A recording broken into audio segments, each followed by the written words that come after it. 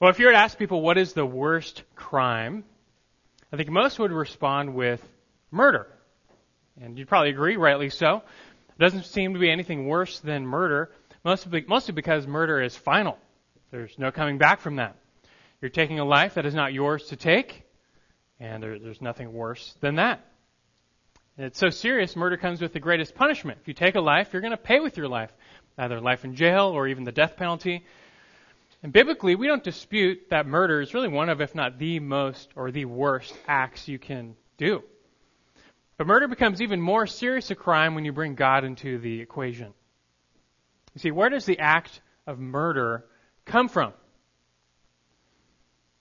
What drives a person to commit murder? Spiritually, we can trace murder back to pride. When people murder, they're in effect trying to play God. In some way, they get offended, their will is not done, so they murder in order to get their way done, to get their will accomplished, to serve themselves.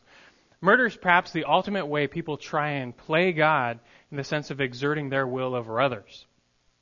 But humans, they don't have the power to give life like God, only have the power to take life, and so that's what they do when the situation arises. But fittingly, there's a warning here, because whenever you try and play God, you only end up becoming like the devil. And isn't this what was behind Satan's first sin?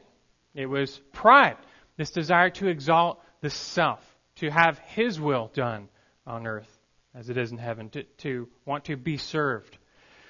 And when Satan didn't get his way, what did he do? He lashed out and did the only thing he could do, and that was to take life. Don't be mistaken. Satan's temptation of Adam and Eve in the Garden of Eden was nothing short of murder. He deceived Eve, telling her that when she ate of the fruit, she wouldn't die.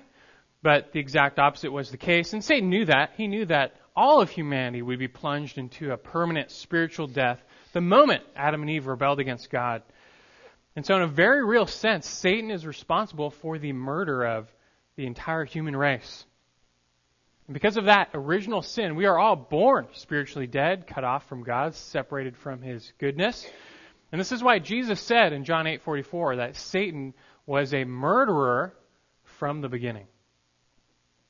And ever since that time, ever since the fall, all mankind has been born in sin and has residing within the same pride which led to Satan's first rebellion. We all, in our sinful hearts, we want to exalt the self. We want to be God. We want to call the shots. We want our will to be done. And many down through the ages have, like Satan, resorted to murder to get their will done. And wasn't that true of the very first generation after the fall? I mean, just the first children born. And what happened? You remember the story. You remember their names, Cain and Abel. You remember what happened. They brought their offerings before the Lord. Abel was genuine, Cain was not. And so God had no regard for Cain's offering. And jealousy and rage then filled Cain's heart. Instead of submitting to God, he lashed out and he sought to solve the problem of his frustration, so he thought, and he rose up and murdered his brother. Of course, that solved nothing, and he only ended up succeeding in becoming like the devil, fully given over in rebellion against God. And listen to what John says about that in 1 John chapter 3. Verse 8, he says, "The one who practices sin is of the devil, for the devil has sinned from the beginning." In verse 10, "By this the children of God and the children of the devil are obvious. Anyone who does not practice righteousness is not of God, nor the one who does not love his brother. For this is the message which you have heard from the beginning, that we should love one another, not as Cain, who was of the evil one and slew his brother. And for what reason did he slay him? Because his deeds were evil, and his brothers were righteous." You see, Cain loved himself more than his brother. He loved himself more than God. And so he murdered. He took a life in order to serve himself, just like Satan did. And hence Cain is called the child of the devil, and so are all who follow in his steps. And from then until now, nothing's really changed in the heart of man. God is love, but whenever man tries to exalt himself and play God, he only becomes like Satan, who is the father of hate. And how many people down throughout the ages have proven willing to take their hatred all the way to murder, like the devil? And how many rulers and kings and leaders, those in authority, have taken their hate all the way to mass murder? The sin of murder is nowhere more seen or abused than among human leaders. History tells us that there are some men who would likely murder the entire human race in order to get their way if they could, much like Satan did. Puny men get a taste of power, and to get more power, to hold on to the power they have, they're just fine with wiping people off the face of the earth just to get their way. The pattern of man, it's taking life in order to serve self, isn't it? Take life to serve self. Do you realize that in the middle of the 20th century, 3 men were largely responsible for the murders of 100 million people? Think about that number, 100 million people. That's the death count under the regimes of Adolf Hitler, Joseph Stalin, and Mao Zedong. Just think of that number, 3 to 100 million. And surely they would have kept murdering in order to keep their power. It's just the way of Satan is now the way of mankind. Take life in order to serve self. Now, why am I telling all this? Well, because when you think about sin and Satan and the world like this, the contrast between the way of the world and the way of the Lord becomes so much clearer and so much more profound. Because what is the way of sin, Satan, and the world? It is to take life in order to serve self. But what is the way of God? What is the way of God's Son? It is to give life in order to serve others. Why did Jesus come to this sin-cursed earth that deserved only judgment? It wasn't for himself. It was for us. It was for the lost. He came out of love. And although Jesus was the King of Kings, the Lord of Lords, he is the rightful ruler of this earth. He didn't come to take life, to serve himself. He came to, in more ways than one, give his life in order to serve others, to save others, even to redeem his enemies. That's part of what makes Jesus so different, part of what makes Jesus so special, certainly part of what makes him a worthy Savior to follow. And it's crystal clear, the way of sin and Satan and the world is just the opposite of the way of the Lord. And Jesus came to show a better way and to lead us to a better way, to bring us into a better way.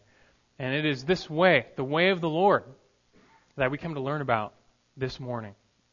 We're back in the Gospel of Mark. And today we find one of the most significant passages on the mission of Jesus coming from his own mouth, hands down. Jesus himself reveals in an unmistakable way why he came. He doesn't say everything there is to say about his mission, about why he came, but he does reveal quite a lot. And we get a real insight into the mind and the mission of the Lord here.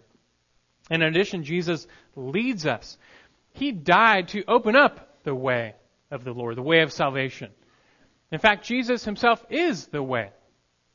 And so that's why we are called to follow him. Follow him and be redeemed. Follow him and be changed. In the passage we have this morning, we get a real window into what that looks like, what this way of the Lord looks like, what it looks like and means to follow him. The way in which Jesus leads is so different from the world. It's the way of love. It's not about serving yourself. It's about serving others. And when we do this, we are most reflecting God. We are most becoming like Christ. And that's what our discipleship is all about.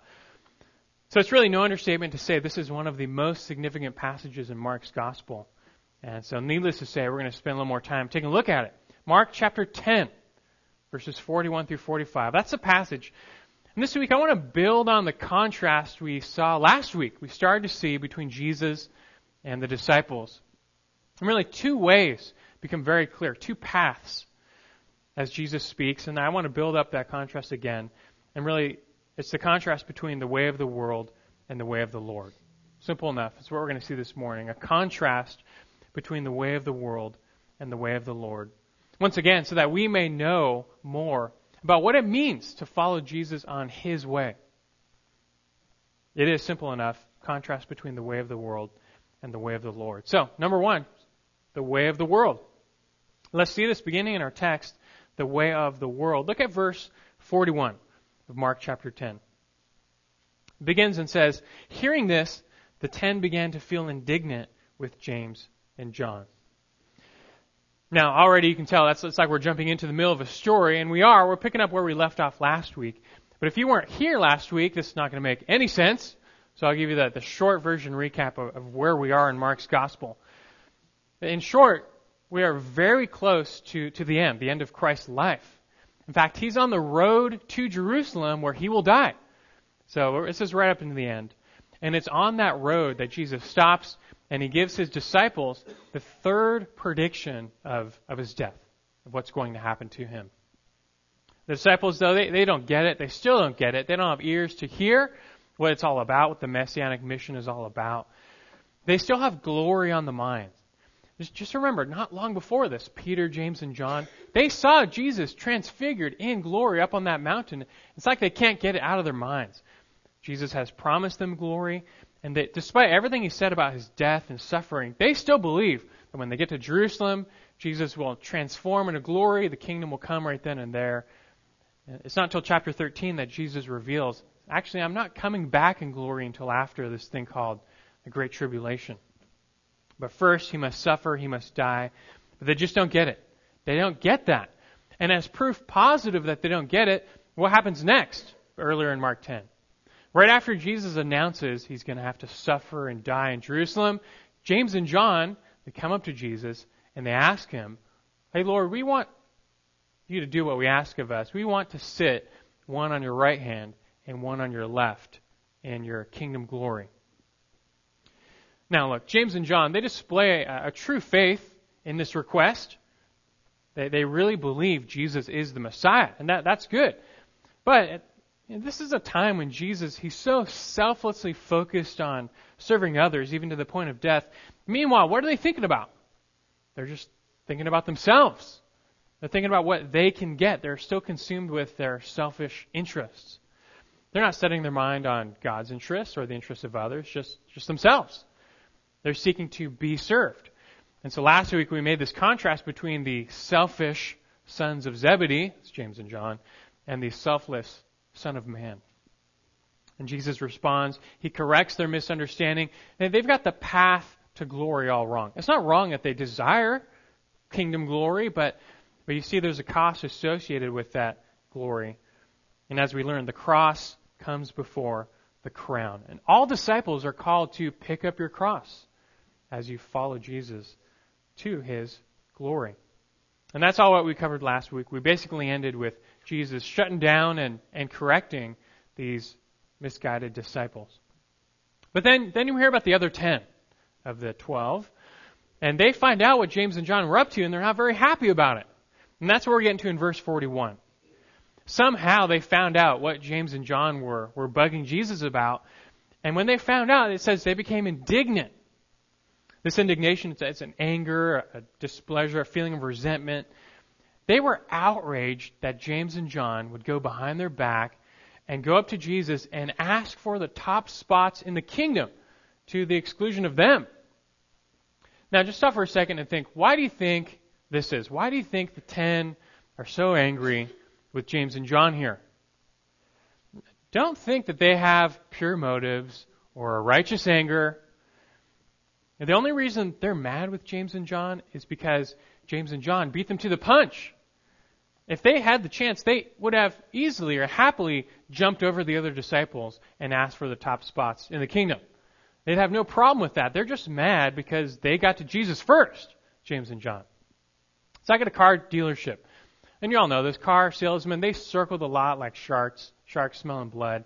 And just picture a couple rolling up to a dealership, and a salesman immediately swoops on them, and they're like, oh, we're just browsing, we're not going to buy today, just looking around. So he backs off, he says in his mind, I don't want to be too aggressive. So he's going to give him 10 minutes, and he's going to come back for the kill. But the second he leaves, a second salesman comes up, and he's not so withdrawn. He's aggressive, he's pressuring them, so much so that he does it. He seals the deal. They buy a car right then and there. And so that second salesman, he gets all the commission. And meanwhile, the first guy comes back only to find that the rug has been swept out from under him. He just lost that commission. He's been beaten to the punch. And so you can imagine his anger, his frustration with that second salesman who beat him to it. See, that's why the 10 are upset with the 2 here. It's because they've been beaten to the punch. And you have to realize that the other 10 disciples, they're just as selfishly ambitious as James and John. They all want positions of power and prestige. They all want to be served. Remember, these 12, they were all like common folk. They never had any power in their lives. But now that they started following Jesus, they've tasted some power. They've been promised kingdom glory, and now they just want it. They want to feel what it's like to be rulers, to be served. They want to be great. And that explains why we always find the disciples arguing about who's the greatest. Remember back in Mark chapter 9, the second time Jesus announced, guys, I'm going to go to Jerusalem, I'm going to suffer and die. Right after that, what do? They start arguing among themselves about which of them is the greatest. And then get this, later in the upper room, during the Last Supper, the night before his death, what do they do again? Once again, they start arguing about which of one of them is the greatest. Even though they're followers of Jesus, still a real selfish ambition has infected them to the degree that they even resort to the way of the world to get to the top. How do you achieve greatness in the world? It's by stepping on others and stepping over others. But Jesus calls them out because that's not his way. And so look at verse 42. Calling them to himself, Jesus said to them, "You know that those who are recognized as rulers of the Gentiles lord it over them, and their great men exercise authority over them. But it is not this way among you." Let's stop there. Jesus knows that his disciples have it all wrong once again. And so he's trying to set them straight. And basically he says to them, you guys, you're acting no differently than those in the world. In verse 42, you know that those who are recognized as rulers of the Gentiles lord it over them, and their great men exercise authority over them. They're supposed to be following him, but they're acting more like leaders in the world, people of the world. And especially when it comes to leadership, what is the way of the world? It is to oppress, it is to harm, it is to domineer, it is to put down and to take, all to elevate the self. It's like we said earlier, what's the MO of the world? Take life to serve self, one way or another. And leaders of this world, to gain power or to maintain power, they believe that they just have to take lives, either someone's quality of life or someone's quantity of life. And Jesus points out how the rulers of the Gentile nations lord their authority over their subjects who cower in fear. They sit high and mighty on their thrones. They want everyone to feel small before them. They want to look down. They just want to dominate people. And that's why, by the way, why do you think in the old throne rooms, the king's throne was always elevated? It's up on this pedestal upstairs. It's so that he's sitting high and mighty, and all of his subjects, they come, they're forced to look up to him, as if to remind them, he's high and mighty, and you're nothing. That's the way of the world. That's how the world leads. Do you want power? Do you want greatness? You've got to be willing to do what it takes to get to the top. You have to be ready to step on the necks of others. You have to dominate. You have to oppress to get your way. And so all of human history, how do we see men rule and lead? By fear, by intimidation, by oppression, by violence, bloodshed.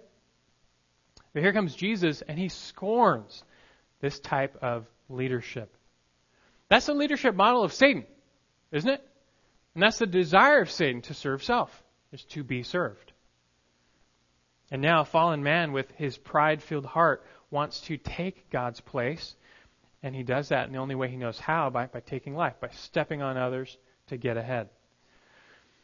But this type of self-centered, self-serving leadership model has no place among Christ's followers, especially if they're going to be the future leaders of the church. Like that can't be. They have to learn this lesson. The disciples desire greatness in God's kingdom, and that's actually not their problem. Jesus never rebukes them for wanting to be great in the kingdom. First, second, that's not their problem, that desire to be great in God's eyes. It's just that they're pursuing this greatness according to the ways of the world. That they're taking a play out of the world's playbook when it comes to being great. I mean, these guys know what it's like to suffer under Roman oppression, but now they're acting like that. They're fighting, they're maneuvering, they're oppressing each other. They're trying to claw and sneak and fight their way to the best seats in the kingdom. But this is not what the kingdom of God is about. This is not how greatness is achieved in God's kingdom. As Jesus said, "Hey, my kingdom is not of this world." You can expect things to be different in God's rule. And so that's why Jesus says to them in verse 43, "It's not this way among you." Like, this is not how we do things. They're his disciples. They should know already what true greatness is all about. They have to stop thinking like the world, because Jesus calls them out of the world. They must not go the way of sin and Satan and the world any longer. Jesus came to oppose the way of the world and to lead in a new way. So first, he tells them it's not to be this way among you. Do not go the way of the world. And then secondly, he shows them.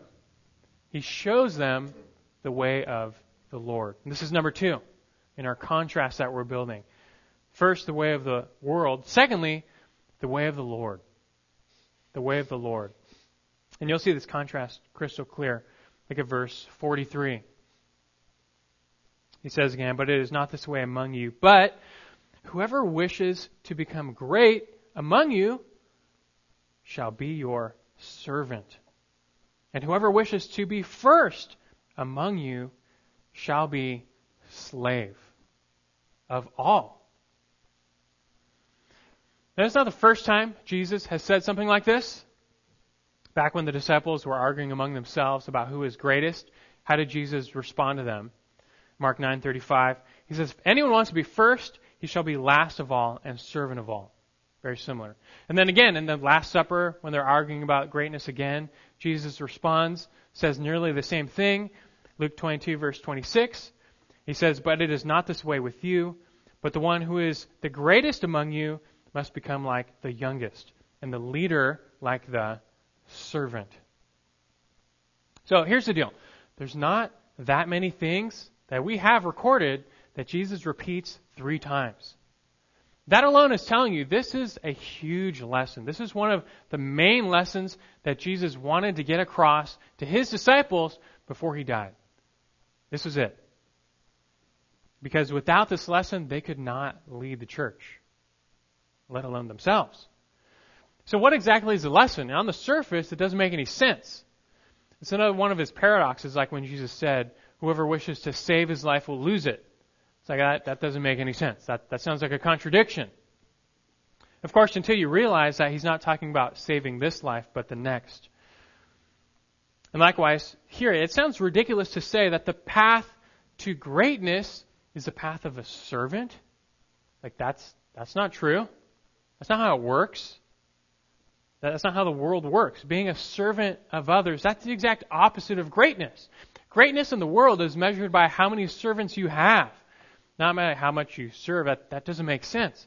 And then being a slave, that's even worse. That is as low as you can get, especially in the ancient world. It's the exact opposite of greatness. So how can he say this is the path to greatness? But the key to unlocking this saying is realizing that Jesus is not talking about greatness in the eyes of the world. He's talking about greatness in the eyes of the Lord. He's talking about spiritual greatness, greatness in the kingdom. And once again, the kingdom of God is not of this world. Jesus never condemns them for seeking to be great. In fact, he leaves the door open. You want to be great? Sure, but here's how. It's not wrong to want to be great in the kingdom, but you have to understand what that really means. And to God and God's rule, greatness is all about being a servant of others, even a slave of all, which means you are giving your life in order to serve. You don't get to the top in God's kingdom by fighting and maneuvering and taking and stepping on others. You get to the top by serving others and letting them stand on your shoulders. This standard naturally flows out of love. 1 John 4:8 says that God is love. Love, it's so akin to who God is. So it kind of works like this. To be great in God's kingdom is to be like God. To be like God is to be loving. But to be loving is to serve. Love is the highest virtue in God's world, and service is the highest expression of that virtue. And all the while, Jesus has been trying to get his disciples to see this. That these guys, these 12, they're not enemies. They're not in competition with one another. They're brothers, and they're to serve one another. And so he says to them in that upper room, John 13, verse 34, he says, "A new commandment I give to you, that you love one another. Even as I have loved you, that you also love one another. And by this all men will know that you are my disciples, if you have love for one another." And speaking of John 13, that statement came right on the heels of what event? It's when Jesus took the position of a slave and washed their feet, washed his disciples' feet. And they were floored by that. I mean, Jesus, that's slave work. What are you doing? You're the master. You're the great one. How can you wash our feet? But it's precisely because he was the great one that he was washing their feet. Because greatness to God is service. And Jesus left them an example to follow. There's no one greater. We made the link earlier that man's worst act is murder, which comes from hatred, which itself comes from pride. The way of the world. Take life to serve self. But Jesus leads us in the opposite direction. He's teaching us that man's greatest act is service, which itself comes from love, which itself comes from humility to love to service. It's the opposite. It's giving life to serve others. After all, God is opposed to the proud. He gives grace to the humble. And I know that it sounds crazy. This is so not how the world works. Even ourselves, we fall prey. But this is greatness in God's eyes. And so what about you? Are you too proud to serve? Are you too selfish to follow God's ways? Think about your life as a disciple of Jesus Christ. Are you a servant like him? You see a bunch of tables, chairs need folding at church. Is that work too beneath you? Like, that's like a servant job. I'm not going to fold some tables and chairs. That's beneath me. Or children's ministry really needs some more volunteers. Do you jump up and serve, or are you just, I don't want to be inconvenienced with my time and energy. I don't have to prepare. I don't want to do that. Or maybe there's an older member at church who's having trouble with their eyesight and they need a ride to the doctor, and do you say, I'll happily do that? Or do you think, I've got my plans. I don't want to give up my afternoon for something like that. I've got stuff to do. What do you do? And what about your life at home? Because, following Jesus, it's a 24/7 thing, this discipleship. It's not something you do for an hour on Sunday morning. So are you servant-minded at home as well? And some of you might be thinking, that's all I do at home. And if that's the case, good, but are you serving with a happy heart? But do you really serve? You're at home, you see the dishes piled up, and that's not your job, that's your spouse's chore. That's not on you. But they've had a rough day, you've got 15 minutes to spare. What do? You serve? Or maybe it's your day off, and you just want to relax. You've had a hard time at work, you just want to relax. Have some me time. But your spouse or your kids or someone, they really need some help. They need you to help them with something. They need your time. So what do? Do you fight to defend your me time? You will hold on to that no matter what? Or do you sacrifice? You sacrifice to serve. Listen, it's not easy. This way of the Lord serving others, it's very clear. That's not easy. But no one said spiritual greatness was going to be easy. The good news is that this greatness is open to all. Jesus says anyone can be like this because anyone can serve. You don't need a college degree to serve. You don't need to run a business. You don't need to be rich. You don't need to know everything there is about life or even the Bible. You just have to be humble and loving. And you can be great in God's eyes. And know something, this way, it's not just something Jesus talks about. He's not just spouting this off. This is something he goes and does first. He leads the way. He walks this way long before anyone else of humble, sacrificial service, showing love to all mankind by giving his life to serve others. Because even the Messianic king is not exempt from God's standard of greatness. In fact, Jesus, he is the greatest of them all. And look at verse 45. It's a short passage, but this verse contains a lot. Verse 45. Right after this, he says, "For even the Son of Man did not come to be served, but to serve, and to give his life a ransom for many." Jesus was not just all talk when it came to the virtues of humility and love and service.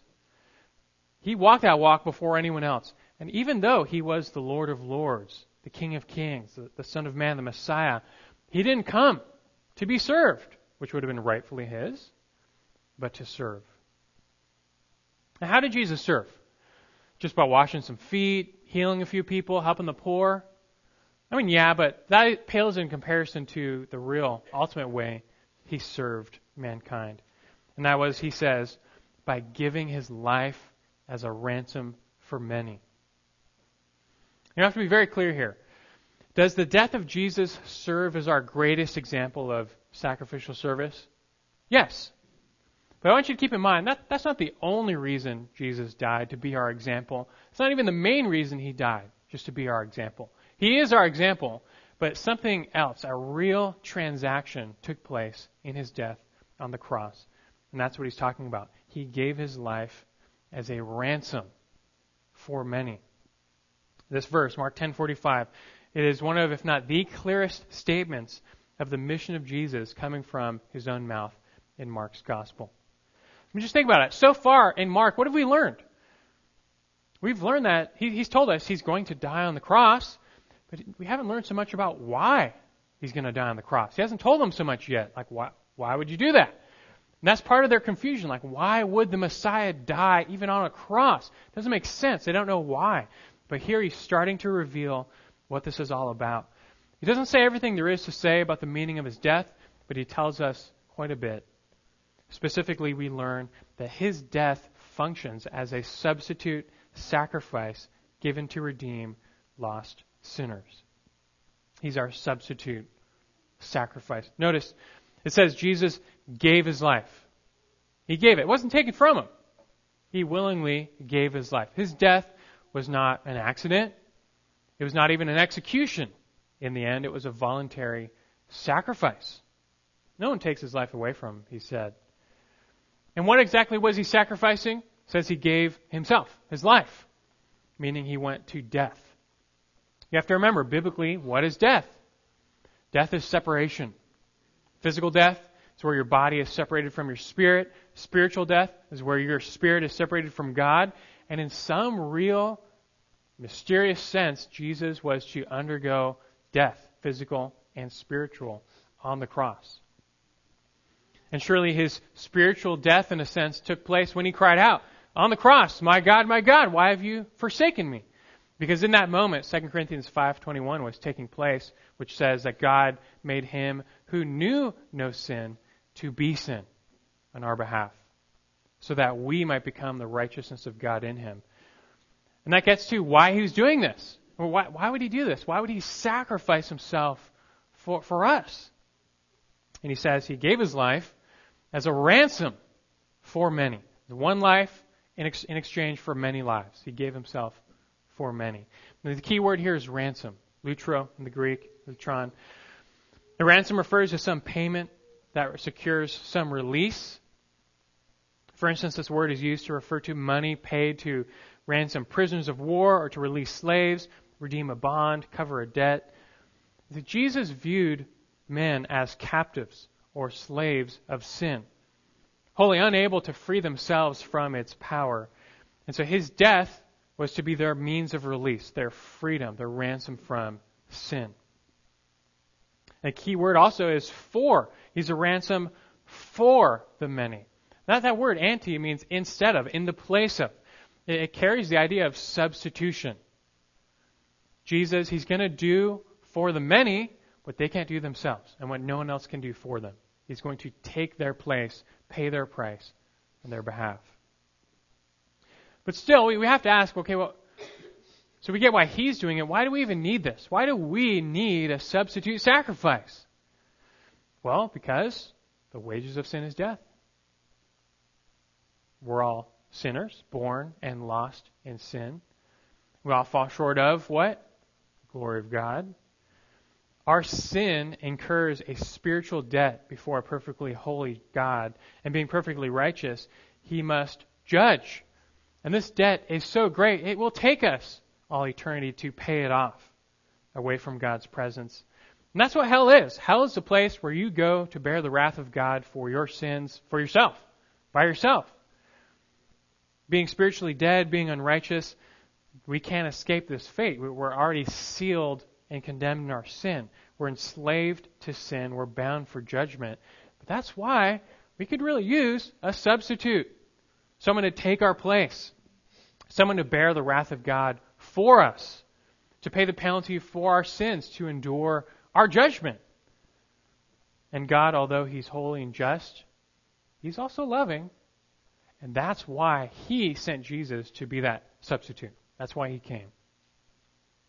That's what Jesus will accomplish on the cross. He's ransoming us from the power and the penalty of sin. And this ransom, by the way, it's not paid to Satan. It's paid to God Himself. He's ransoming us from God's wrath. Jesus is suffering and satisfying the just wrath of God on our behalf. And the only price acceptable is His own life. The life of the Son of God. Only His life is valuable enough and powerful enough to endure the wrath and pay for the sins of the many. Only He can do this. Turn really quick to Isaiah 53. It's a passage you're probably familiar with. And so much of what Jesus says here, in these few words, He's channeling this imagery from this great prophecy in the Old Testament of the coming, suffering servant. Jesus, He's making clear to His disciples what His messianic mission is all about. And it's true, He will come in glory the second time. But first, the Son of Man comes as the suffering servant. And when you see this in Isaiah 53, just listen as I read to my emphasis. The concept of substitution, the one in place for the many, it's so clear. Listen to what happens to the servant. Isaiah 53, we'll just read a little bit, verse 4. It says, speaking of this servant of God, surely our griefs He Himself bore, and our sorrows He carried. Yet we ourselves esteemed Him stricken, smitten of God, and afflicted, but He was pierced through for our transgressions. He was crushed for our iniquities. The chastening for our well-being fell on Him, and by His scourging we are healed. All of us like sheep have gone astray. Each of us has turned to his own way. But the Lord has caused the iniquity of us all to fall on Him. In verse 10, but the Lord was pleased to crush him, putting him to grief. If He would render Himself as a guilt offering, He will see his offspring. He will prolong his days, and the good pleasure of the Lord will prosper in His hand. As a result of the anguish of his soul, He will see it and be satisfied. By His knowledge, the righteous one, my servant, will justify the many, as He will bear their iniquities. Therefore I will allot him a portion with the great. He will divide the booty with the strong, because he poured out himself to death. And he was numbered with the transgressors. Yet He Himself bore the sin of many and interceded for the transgressors. In short, Son of Man did not come to be served, but to serve and give His life as a ransom for many. And if Jesus has ransomed you, then there are some serious implications to this.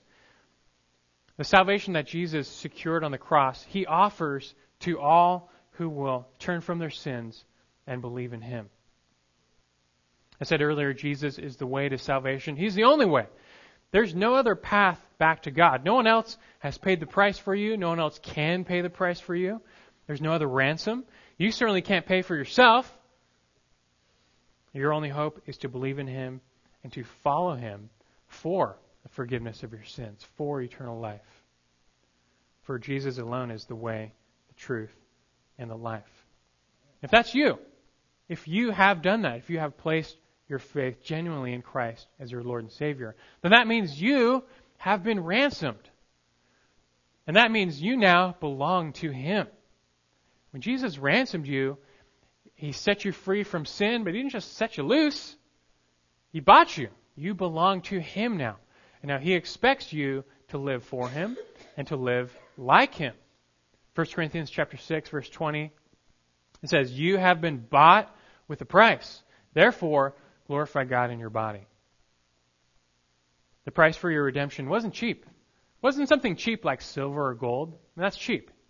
It was something precious, like Peter says, something invaluable, like the precious blood of a lamb, unblemished, spotless, the blood of Christ. God gave so much to redeem you. Christ gave His life to redeem you. And so you shouldn't have any trouble seeing why He wants you to give now in return. Not to pay Him back, that's not possible, but simply to reflect Him. When you now sacrificially give yourself to others, you are most reflecting God. You are most becoming like Christ. That's what it's about now. That's what our discipleship is about. This is the way of humility, love, sacrificial service, even at a cost to yourself. Listen to this familiar passage. Philippians 2, starting at verse 3. Where we're commanded, it says, "Do nothing from selfishness or empty conceit, but with humility of mind, regard one another as more important than yourselves." It says, "Do not merely look out for your own personal interests, but also for the interests of others." Translation, serve. Don't just serve yourself or be served, serve others. But then verse 5 says, "Have this attitude of humble service.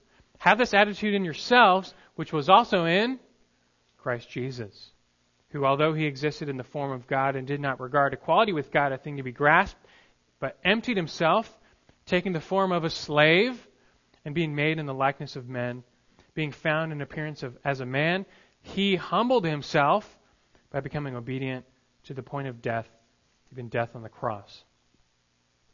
See, Jesus came revealing the way of the Lord, and He went first. He went that way first.